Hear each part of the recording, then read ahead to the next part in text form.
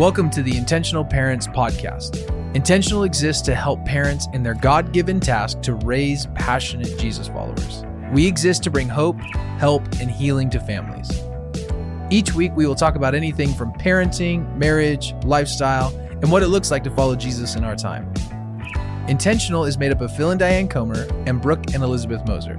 I am Brooke, and the funny thing is, we are all family. Elizabeth is Phil and Diane's daughter, so we're a family figuring this thing out together.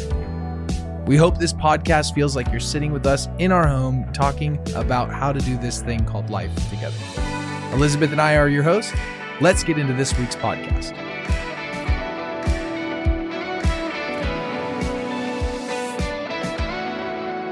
Welcome back to the Intentional Parents Podcast. I'm here today just with Mom, another one, just the two of us. And we've just been talking about this idea of how do we help our kids be friends? You know, I feel like in my adult life, hearing from so many of my peers about how their relationships with their siblings are either estranged or difficult or awkward. And it's always kind of baffled me when I think about like raising my own kids right now in our own house. And, you know, they're living every day together for so many years. I can't imagine. It feels so funny to me that so often siblings aren't friends. And yet I totally get it because my kids right now are like the best of friends one minute and then total enemies the next minute. And their future friendship is not guaranteed. No. But we were camping for the first time as a family of 6 a couple of weeks ago. We went once when Duke was like 18 months old. Do you remember that? And I came back and said, we are never doing that again with a toddler. He was like mobile, but we were at a campsite where there were like still cars around. So I couldn't just let him like run free. It was disastrous. So I waited a whole, what was that? Another 12 years to camp again till it would actually be fun. Yes, it was actually really, really fun. I see why we grew up camping. Yes. Like Brooke and I left saying, feels like this vacation, if you can call it camping a vacation, really like aligns with our values as a family. Yes. Like everybody's outside. There are no screens. The whole, you know, there's nothing to do except talk and play games. And it's so novel that it keeps kids kind of on the edge of their seat. Totally. And it's hard to get bored when you're outside and there's all this stuff to see and do. So true. Duke was determined that he was going to be able to catch and kill a chipmunk. And at first I was like appalled that Brooke was like, go for it. Go kill a chipmunk. Until Brooke starts laughing and says, there's not a chance in the world he's going to catch a chipmunk. I feel totally fine telling him he can kill a chipmunk. But we went with another family who had 5 kids, all really little. The kids had a blast. And we were sitting around the campfire one night, and I was hearing the other dad talk about his family. And I was just asking some questions. He comes from a family of 4 and a great family. I was asking if he's close. You mean 4 kids or 4 in the family? 4 kids. So family of 6. Family of 6, yes. Yeah. Great parents. They were really thoughtful and intentional about raising them. He has a great relationship with them. And he was explaining kind of the history of relationships with his siblings and how there were times when they were really close and they've really struggled as they become older and they're not so close now. And he asked, just kind of nonchalantly, like, why do you think your siblings are close? Like, did your parents do anything that made you guys close? And I immediately had like a 4-point sermon of these are the 4 things my parents did that I had no idea was happening when I was growing up. And I don't think you did them on purpose. No, I think it's so interesting. Then you just rattled these things off to me. And I thought this was not intentional on our part, really. It was maybe instinctive because it really started with a very strong value that we both had. But perhaps me even more. Phil's always gotten along great with his adult siblings. He's got 2 brothers. But maybe they talk on their birthday and a couple other times a year. But it's not because of any sort of animosity. It's just they live in 3 different states and they've drifted away. But I've struggled to be close to my siblings. And I came from a family background that was I think, almost made it hard for us to continue to get along, even though I know it was my dad's heart for that to happen. They just didn't know. They didn't know what they were doing. And so I came into our family knowing that that was really important to me, but not necessarily knowing how to make it happen or if it was even possible. Yeah. No, and that totally makes sense. And I feel like we probably need to do another episode on how do you navigate sibling relationships in your adult life that are really challenging. Yeah. How do you try to mend them or make them close if they're not? So just to clarify, I feel like we're going to be sticking more to what are some things we can do while we're raising our kids in our home and when we launch them to help maybe facilitate friendship. You know, we can't guarantee. We can do all the things right, quote unquote, just like we can't guarantee that they are going to passionately love Jesus, even if we follow intentional parenting and watch the film series. No guarantees. You know, but I think there are things that we can do that are going to set them up to know how to have a relationship. Yes. To really, I mean, and we're going to talk about them. Like, what are I really think there are 4 things. Yeah. I gave a 4-point sermon, I guess.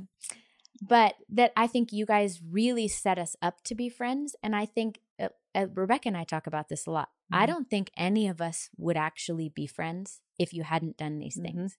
Not because we don't all love each other. We all love each other, but we are all really passionate, really intense, really different in a lot of ways. Different in the sense of we don't all have a ton of shared interests. Some of us do. But I think maybe if we were all easygoing, maybe we'd all be friends, but none of us are easygoing. That I think we probably would have unintentionally alienated each other and probably had a little more of a surfacey, not super vulnerable relationship. And when I say we're all close now, it does not mean it's conflict free. No. Rebecca and I got in an epic fight a couple years ago that we really had to work through. So it's not conflict free, but there's a shared commitment that we are all going to pursue each other and be there for each other. And a lot of times we only see each other a couple times a year at Christmas. I mean, twice a year, probably consistently. Yeah. Sometimes more. But and yet I've seen in the hardship of the last few years with your family situation, Elizabeth, medical crises, and man, they are there just like that. Yes. And willing to drop their very busy, stressful lives to come to your aid. And we have a family text going on right now because one person's kind of in a struggle in their just circumstantial things aren't lining up very well for them. And just for me to be reading your texts to each other is so, I just pinch myself and just thank God. I just thank God because you are now pouring truth. And it's not just the 4 siblings. It's all 4 of the in-laws, husbands and wives are doing the exact same thing. Yeah. And, preaching these many sermons of encouragement and showing compassion and understanding towards each other. And it's phenomenal. But I do want to say it has not always been that way. Yes.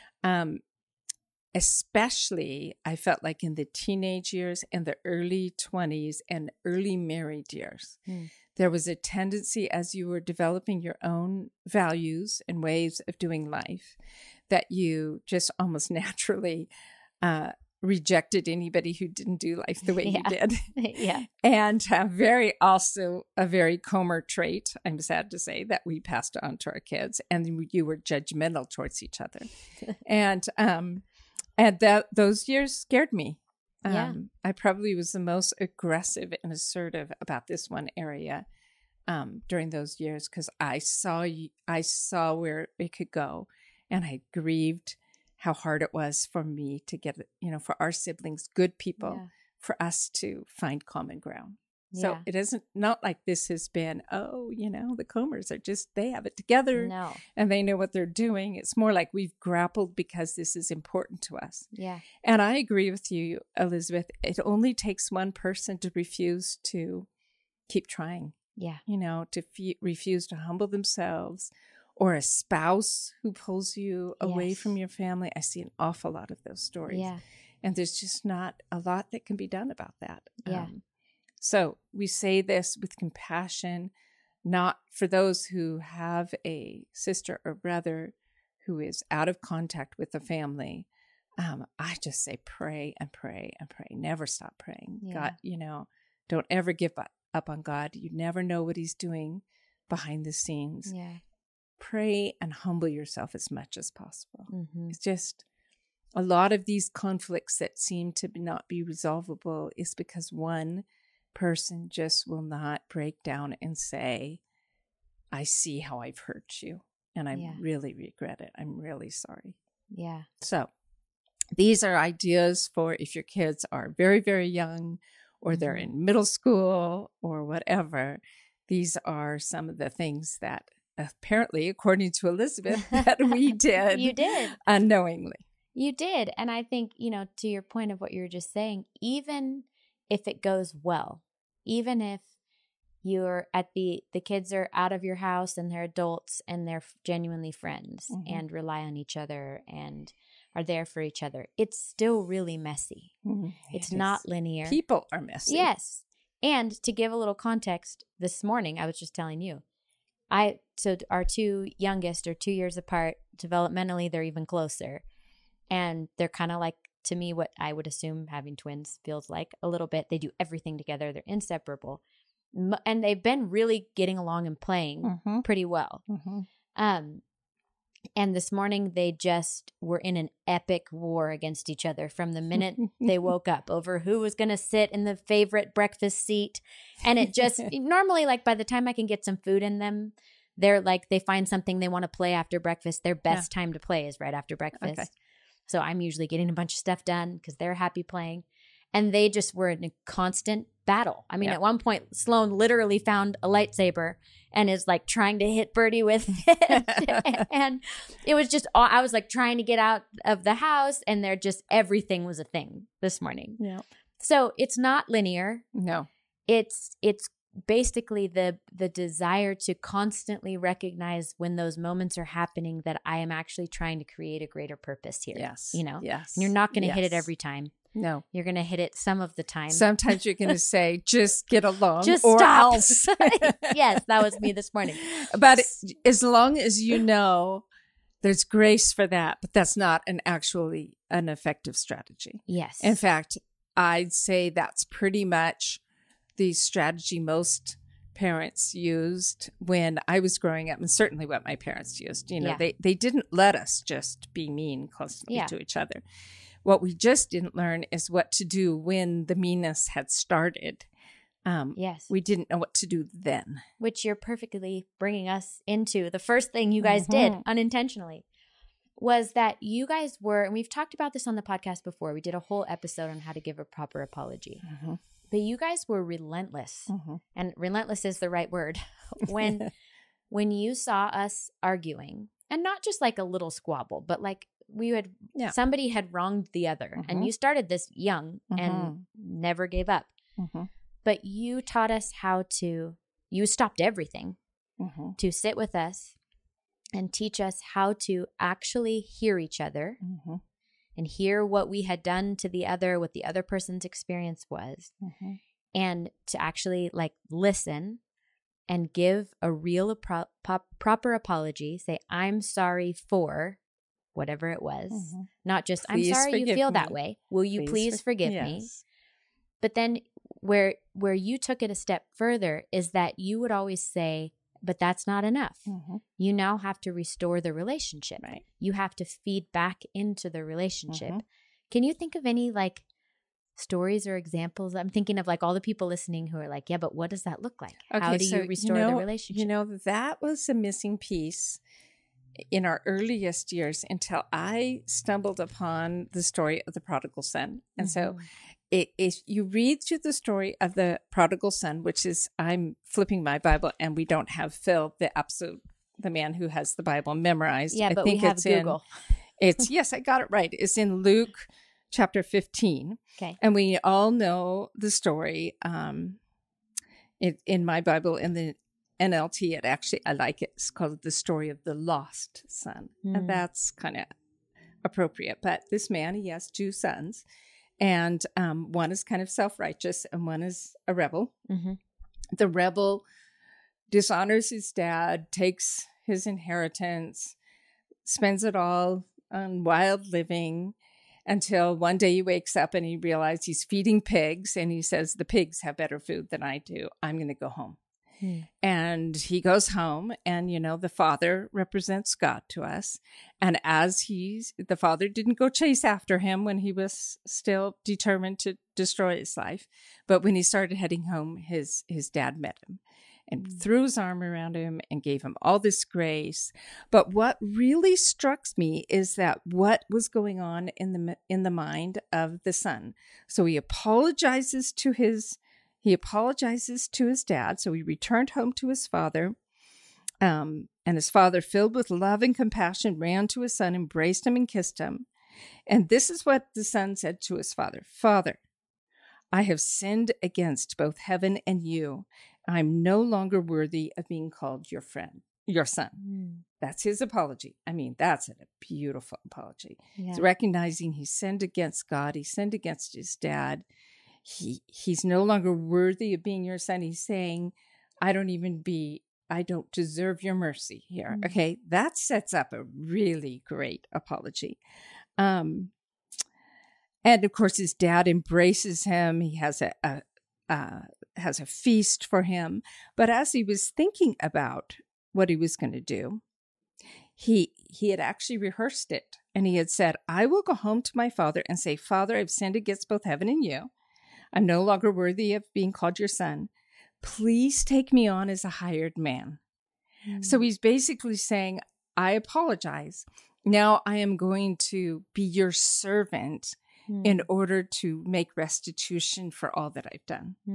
And that's the missing piece in so many apologies, is realizing it was on the father's response was incredible, but the responsibility was on the son who'd messed up, who'd hurt his dad, to restore the relationship. I mean, he did it with great humility.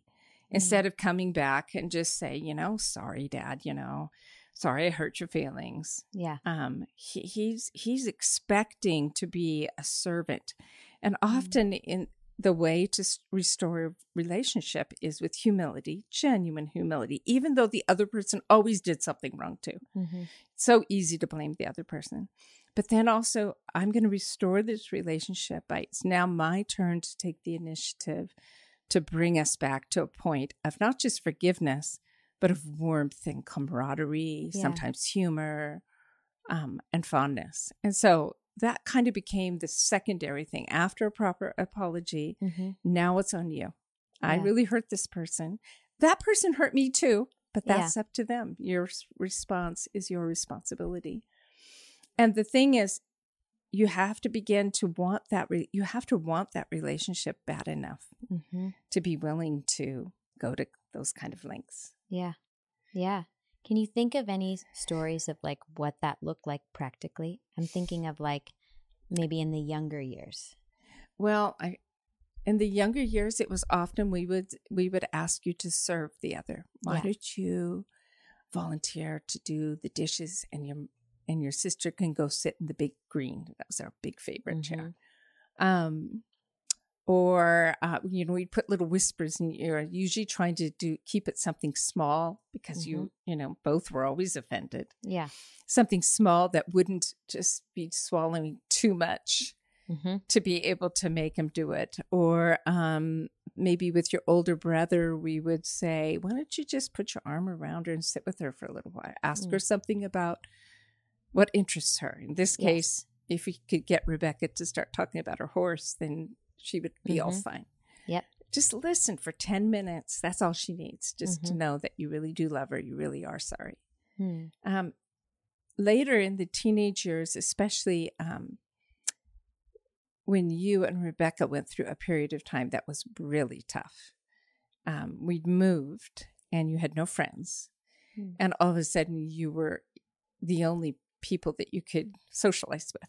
We went to a church that was full of wonderful, friendly people, but they all had plenty of friends. So nobody was initiating, asking you out. So, and it was just a rough time on your relationship. It was the same kind of thing, you know, trying to help you to empathize with each other while recognizing that that person had hurt your feelings. So we would often suggest that you just go out and do something fun together. Why don't you go out? Here's some money. Yeah. You're jumping ahead to my second, okay. my second thing. So I was going to say, like, yes, first thing is you did such a good job helping us resolve conflict. And it really was, I remember a lot of like hand holding, you guys giving us the script. Yeah. People told us to let you work it out yourselves. And my response from my growing up years was, right. And the bully wins every time. Yes. The ones willing to be the most aggressive, or you develop defense strategies. I was not the bully, but I could drive my siblings crazy because I would just withdraw and return totally uninterested, which drives certain personalities really crazy. Yeah. It's just still a meanness to it and an intentionality to it. Yes, it was self-protective, but I think it was even more. It was just mean. But I do want to say, you watched your dad and I doing this all the time. So I was 19 when I married Phil. Phil was 27. And I was emotionally immature. I had some hurts. I didn't know any of this stuff. And so it took years of two strong-willed people learning how to forgive each other. And Phil really leading us in this. He led in this. Not because his family had taught him. They really hadn't. I'm not sure exactly where he learned this. Yeah. But he strongly led our family this way. And as much as I wanted to be that family where the kids could say, you know, we never heard our mom and dad arguing. That was not our story. But that's just not real life. It's not even healthy. Not for us. Because like what you're saying is, we learned a lot of this from watching you guys work it out. And that's just so true. Like, I think we do a disservice to our kids if there's never any tension or conflict in front of them. Obviously, we've talked about this before too. Like, there's obviously a level where it is inappropriate and you need to go into another room. But we wouldn't be screaming, yelling at each other. No. We did have self-control. But But, okay. There is another side to this, though, that all of us siblings feel slightly disabled in, that you didn't teach us. Yes. Now we're like, okay, we got to teach this to our kids. Is we were so used to two things. There's a clear, proper way to apologize, and anything less than is not enough. Brooke tells me, said, you came into our marriage with a set of rules and instructions on how to apologize, but nobody ever gave me those rules and instructions. I know Steve has said the same to Bex. Yes.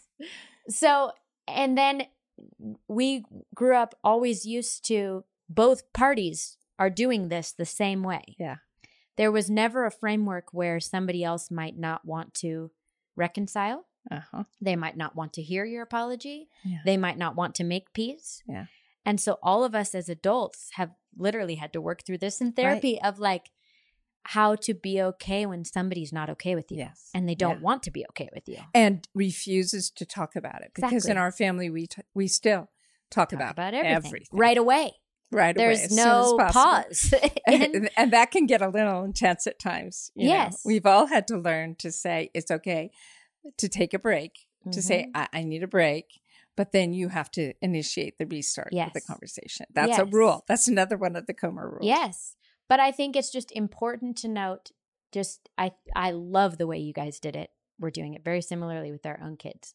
But I think sprinkling in there, but just so you know, you're going to have relationships in life where the other person does not want to reconcile. And that's going to be hard. But you need to know that doesn't mean you have to jump to try to fix it always, or, you know, that scripture, as much as depends on you, be at peace with all men. I just feel like that scripture is so freeing. It's very clearly calling to as much as depends on you, meaning you do whatever you can do. But you can only do your part. You right. can't control how the other person receives that.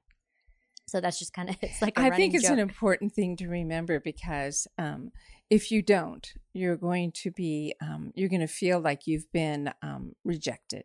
Mm-hmm. And instead of recognizing that that person right now, whatever else is going on in their life, they're just not capable of resolving this right now, and being okay with that. Yeah.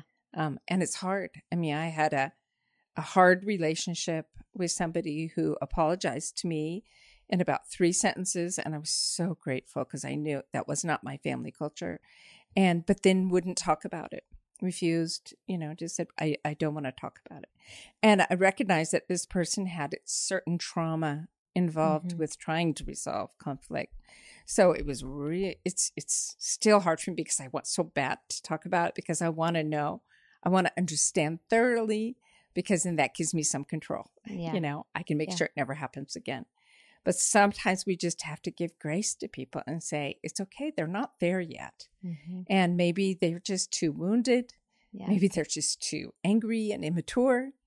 But I would rather err on the idea that they're just too wounded, and they didn't grow up in a family, or marry a man like I married, and life is hard. So, yeah. If you're enjoying this content and you want to go deeper, we have an amazing resource that we want to tell you about. It's the intentional film series, Raising Passionate Jesus Followers. Now, this is an incredible tool for you for spiritual formation in the family. And we created this film series to help parents in their God-given task to raise and disciple their own children. Now, our hope is that we're able to help you and give you some of the tools that I know we so desperately need as we're in the process of raising our kids, and Phil and Diane have actually raised their kids. This is a 9-session film series on the process of what raising a passionate Jesus follower actually looks like. There's some workable solutions in here. There's a bunch of wisdom from the scriptures, and there's a bunch of practical help in your journey as you are raising your children. We cover all sorts of things like parental roles, goals versus values. What is discipline versus punishment? How do I create a heart of obedience in my child where they actually want to obey? What does a heart of self-control look like? Or how do I even help my child in the process of character development? We cover that and so many more things. You can use this film series in a variety of ways. You can use it at your home, preferably with your spouse if that's applicable, with a group of friends, or in your community, or even through your local church. All you need to do is head over to our website, intentionalparents.org, click on film series, and then follow the prompts. We have a bunch of other resources there that you can check out, but we do pray that this blesses you in your pursuit of raising passionate Jesus followers. Well, to shift gears to what you already mentioned, I think that something you did as we all got older, more like teenage years, I would say, is that you really encouraged and even facilitated friendship and quality time and fun together. Yeah. So not just in the working out of conflict, but we all knew, kind of unspoken, that we could get out of pretty much any chore if we said that we were going to be going to, Rebecca and I want to go get coffee together, or we want to go rent a movie. It's so funny because I didn't know that until this conversation. Yep. But I mean, I say that in jest, but it really, you would let us drop anything, and you would drop anything to help encourage that. You'd let us use your car. I don't think you ever gave us any money to go have fun, but you did free us up. Money was in pretty short supply most of those teenage years. Totally. But I think you really looked for opportunities for us to enjoy each other, to be a little less serious, and to actually do friendship type things. Yeah. And I think you did it without even really knowing you were doing it. No. But we knew that was a good thing. And we knew it was important to try to spend time together. Yeah. And it ebbed and flowed. It wasn't all the time. No. And we fought a lot in those years too. But I think even with Rebecca and I think, we got closer kind of in high school years when we moved and had nobody. Yeah. We ended up becoming friends kind of out of necessity. But I think you guys also helped encourage that and foster that and encouraged us to drive places together. And I think you did a really good job with those friendships in those years that maybe, again, wouldn't have come naturally. No. And for me, I had this idea, first generation Christian, so it was just an idea, maybe an ideal. I had watched so many of my friends who came to know Jesus at the same time I did in the late 70s, and within a couple of years drifted away.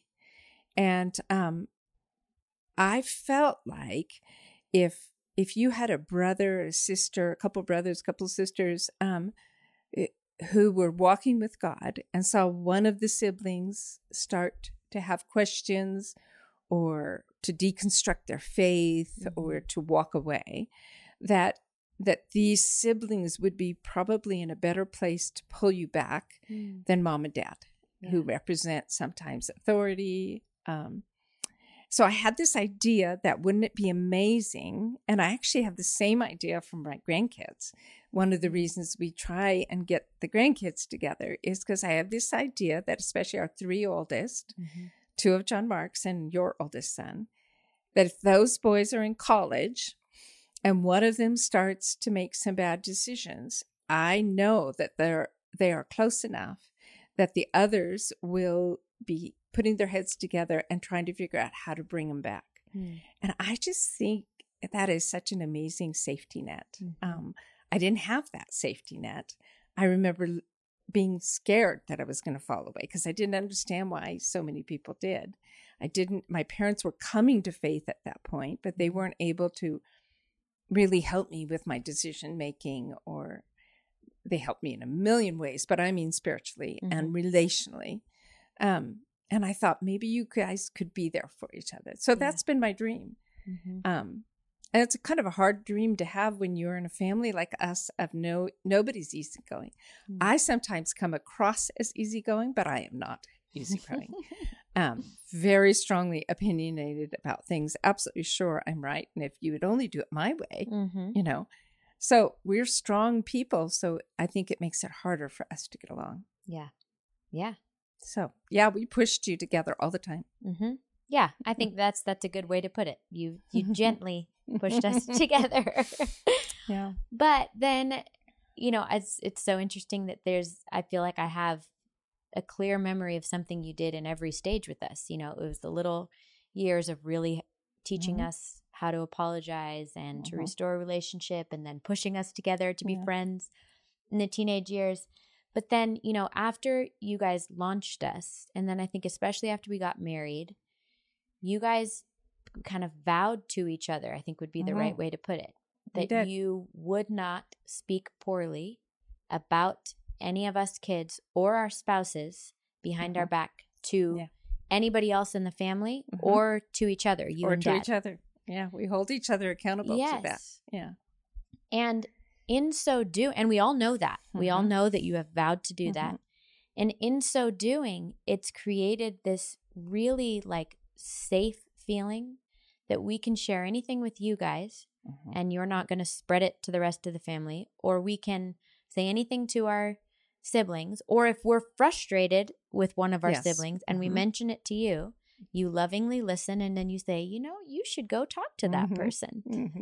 You lovingly stop the conversation and say, you really should go talk to that person. They would want to know that you're struggling. And that's true. And that's true all of our family. Of the siblings and their spouses would want to know, especially if you come about it gently. Yes. Yeah. And I think it's created this safe family culture where if somebody in the family, like we've said, none of us are mild. So if somebody is going through a hard season, the whole family knows it, and they're just hard and kind of hard to be around. Yeah. But there's this kind of unspoken accepting of, that everyone's aware. It's not like we don't talk about it. Everybody's aware that person's hard right now. Right. We're not pretending it's not happening. But that usually something like that will be said. Yes. This person's hard right now in this way. So it's not like you're pretending it isn't there.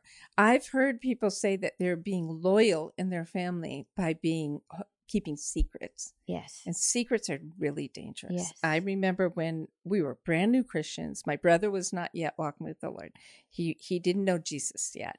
And I was in high school. He was in high school. And he started partying really hard. And we would be, in my early years as a Christian, I would go to these parties to try and witness to somebody, marijuana going on, a keg of beer, and you're witnessing. They listen really great when they've had too much. So later I had some convictions about that. But I remember watching my brother he had this really cool red Datsun trucks with mag wheels in the 70s. It was so cool. I don't even know what any of that is, but I'll trust you. It was great. And my brother was super cool and he was just like the best personality. Everybody loved him. But he would be just drunk, just as drunk as could be, and drive home. And I wouldn't tell my parents because I was afraid of tattling on him. Yeah. And now I look and think how horrifying it would have been had my brother hurt somebody or hurt himself. Because I didn't speak up. I didn't know how to speak up, didn't know how to tell my parents. So part of it is those kind of memories made it really important to me, that we did know how to bring things up in a loyal way. Yeah. It doesn't mean that you cover up for each other. It means that you know how to talk about each other's struggles with compassion instead of judgment. And it's such a fine line. Such a fine line. And we don't get it perfect every time. No. But I think knowing that that is the intention, that is the vow that you and Dad are trying to adhere to, and that you're setting that for our family culture really keeps us, I think, aware of that line, even if we're not always handling it perfectly. I have the sense that we'll correct each other if we step over that line. Yeah. Oh, yeah. Absolutely. Yeah. And it's as simple as, you need to go talk to that person. Then we know kind of like, oh yeah, okay, you're right. I need to stop talking to you about it. I need to go talk to them. Yeah. Yeah. And again, I think that was more intentional. I think you knew. Yeah.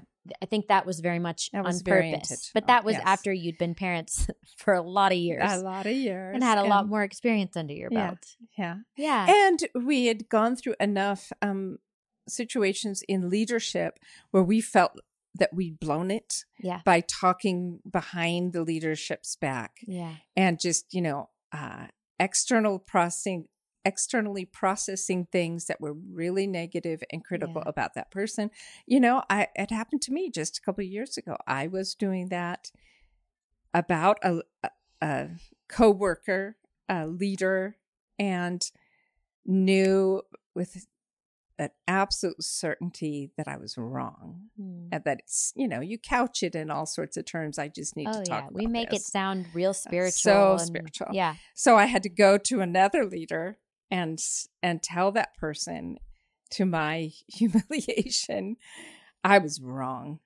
And I was focusing on one thing that upset me, and please forgive me. I should not have spoken that way about this very good and godly person. Yeah. This is on me. So it's not like, this is maybe 2 years ago. So in my 60s, I'm still learning what I think I know. Yeah. But when it works itself out into real life, it's really tough to actually do. Yeah. Yeah. I think these are like learning your whole life long. Your whole life. Exactly. The scripture says so much about like the tongue is a fire, can cause so much destruction. You can.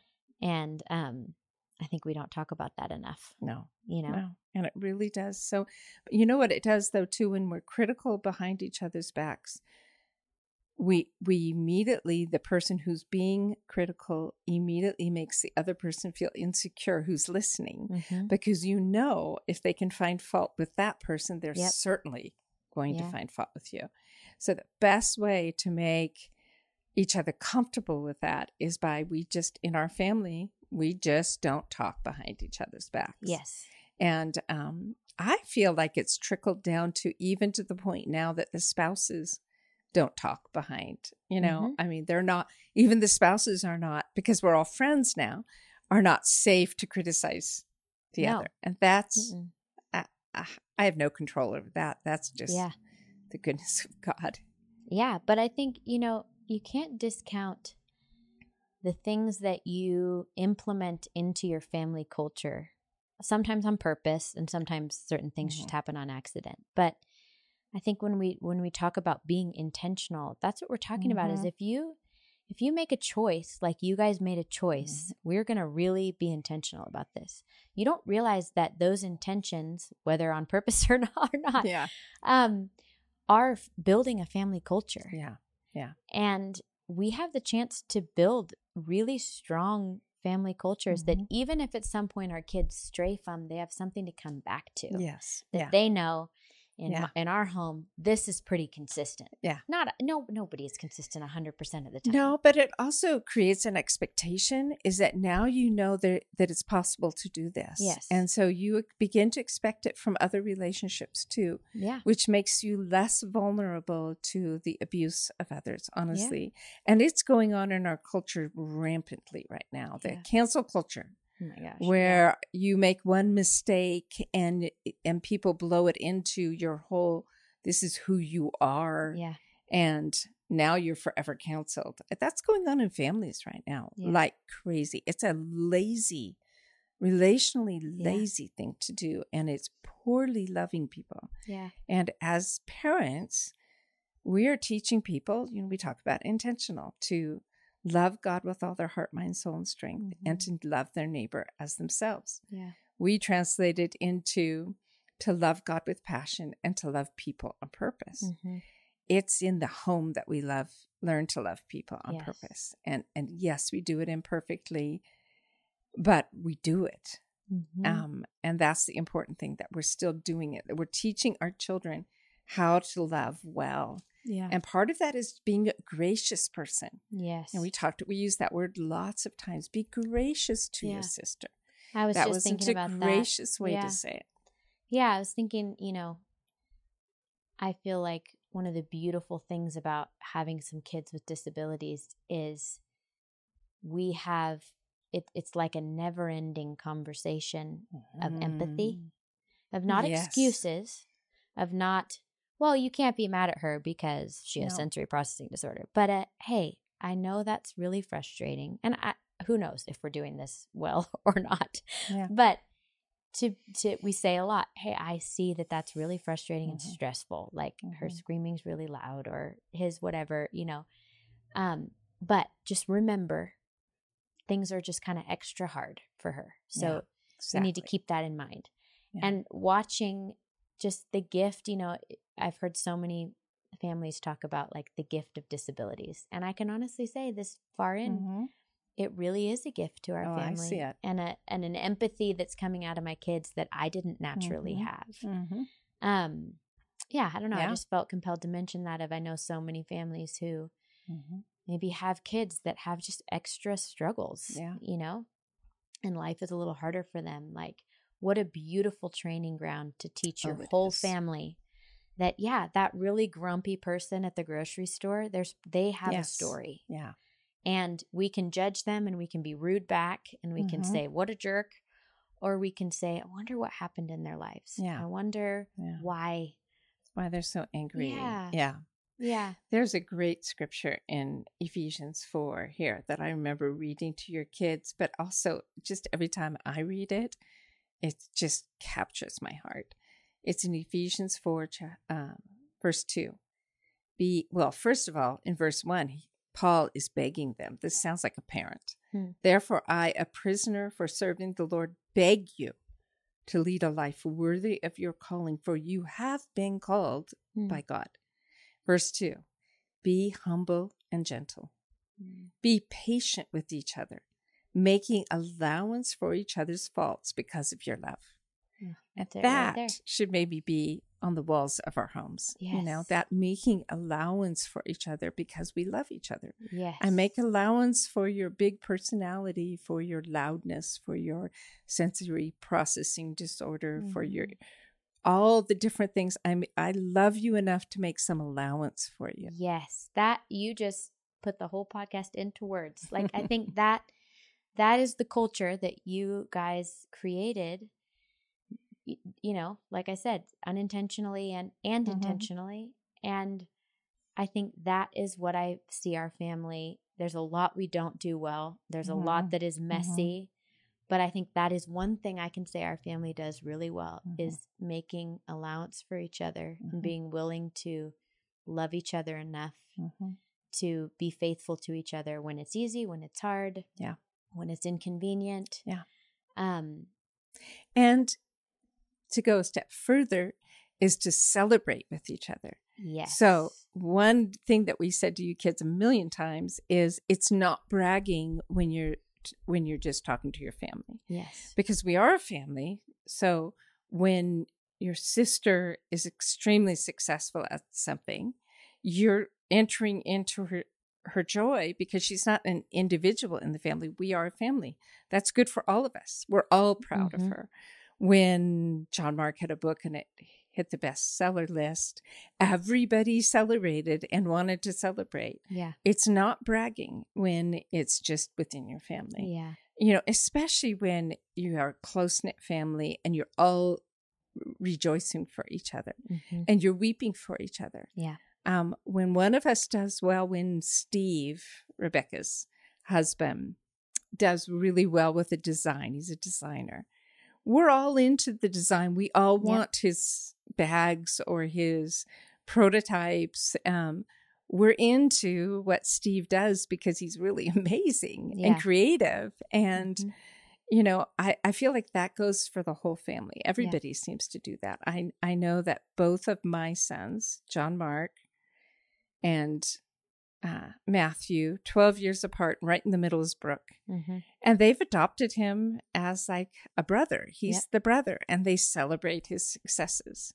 I love that. Now, I don't know that we knew what we were doing. Yeah. But you guys really picked up on it and have taken it further than I think we knew to take it. And so it's yes, it comes down from the parents, but it's always a kid's choice if you're going to take it and run with it. And you guys have taken it and run with it. Yeah. There's no doubt about that.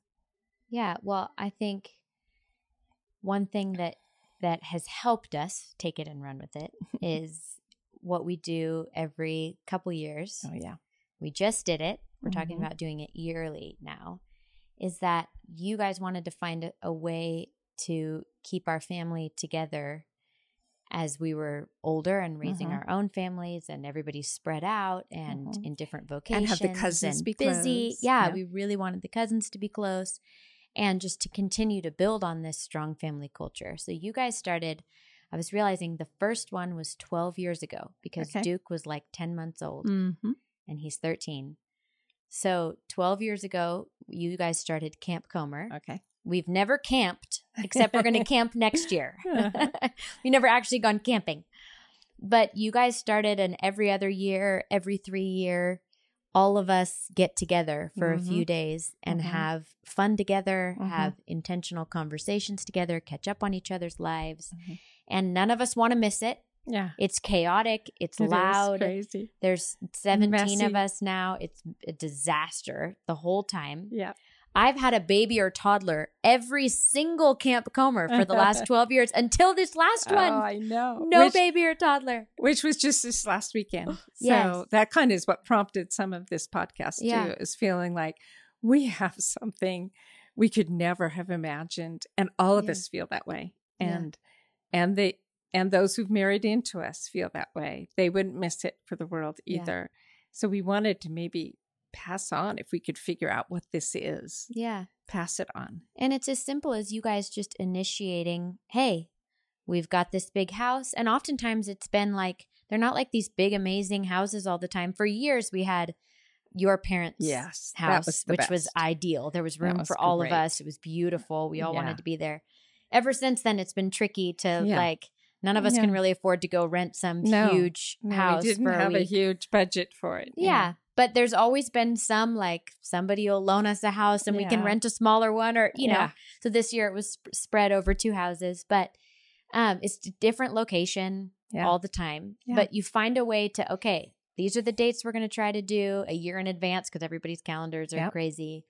And this is what we're thinking. And everybody gets to speak into it. You don't just decide it. No. Like, you bring it to the family. Yeah. We all plan the food together. But you guys facilitate it. You buy the food. You offer to watch all the grandkids. Yep. So this time we were in a smaller cabin, and we put all the adult kids and their husbands and wives in the big cabin. And we had all the kids came and stayed with us. Yep. Now, the two littles didn't want to be that far away from mom and dad because it was like, I don't know, 2 miles away. Yeah, they slept with us. So they slept with you. And then as soon as they woke up in the morning, they came to the fun cabin, which was ours. They got to have cereal for breakfast. Yes, sweet junk, not total junk, but pretty junk. The first ingredient was sugar cereal. And to the older ones, we said, okay, this is the cabin where you don't have a bunch of rules. So, if you want to stay up late talking, you'll be tired tomorrow, but that's on you. Yeah. We're not going to tell you to go to bed. And one night the girls stayed up really late. I had heard. Yes. They were so tired and grumpy. But they thought, they're at the age where that is like huge. Oh, yeah. Jude's a little more sophisticated now. So I think he was in the boys' room saying, go guys, go to sleep. Yep.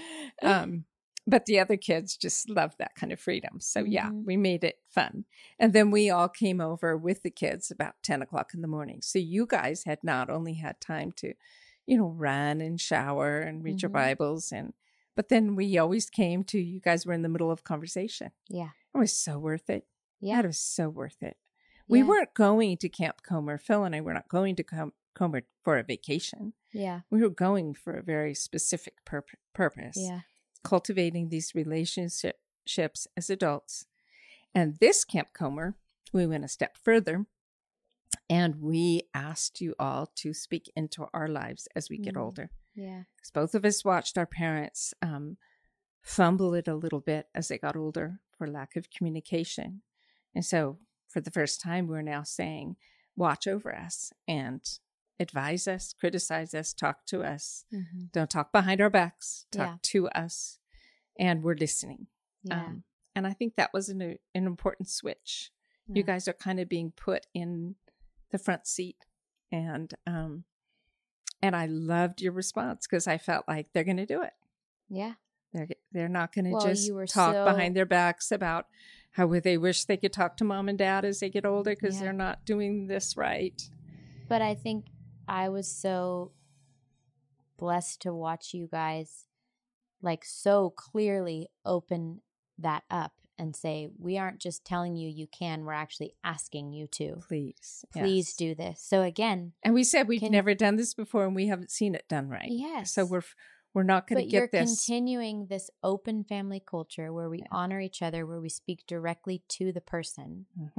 So Mom, as we end today, I just want to honor you and Dad. He's not here, but Dad, if you listen to this, honor you for the way that you built this into our family culture. It is a gift to us that we didn't know we were getting as we were growing up, and is a gift to us now that we're older. And it's imperfect and it's still messy. So if anybody's listening and idealizing anything we're talking about, please don't. It was still not a conflict-free Camp Comer. There were tears. There were people being snippety. There is every time. But you've shown us that it's possible. And as I'm raising my wild bunch who fight constantly, it's giving me hope that someday they really might be friends. Yeah. And if I continue to show them how, if I continue to help them, if I continue to lovingly push them together and facilitate whenever it looks like there's an opportunity to facilitate, that it is possible. So thank you for all of the work that you did, because that was exhausting work that nobody saw. And I'm so thankful that you did it. Thank you for listening to today's podcast. If this podcast has blessed you in any way, here's a few ways that you can partner with us in this ministry. First is to give. Intentional Parents is a nonprofit, and we rely on the generous giving of our partners. So please head over to our website, intentionalparents.org/give, if you would like to become one of our partners through giving. Second is to share it. If this has at all been helpful to you, we encourage you to share it with your friends, your family, and those that you know would be blessed by it. Third is to follow us on social media platforms, Instagram, Twitter, Facebook. You can find us on Instagram at intentional_parents. And lastly, if you would head over to iTunes if you enjoyed today's episode and leave a review on iTunes, this helps us bring more hope, help, and healing for families.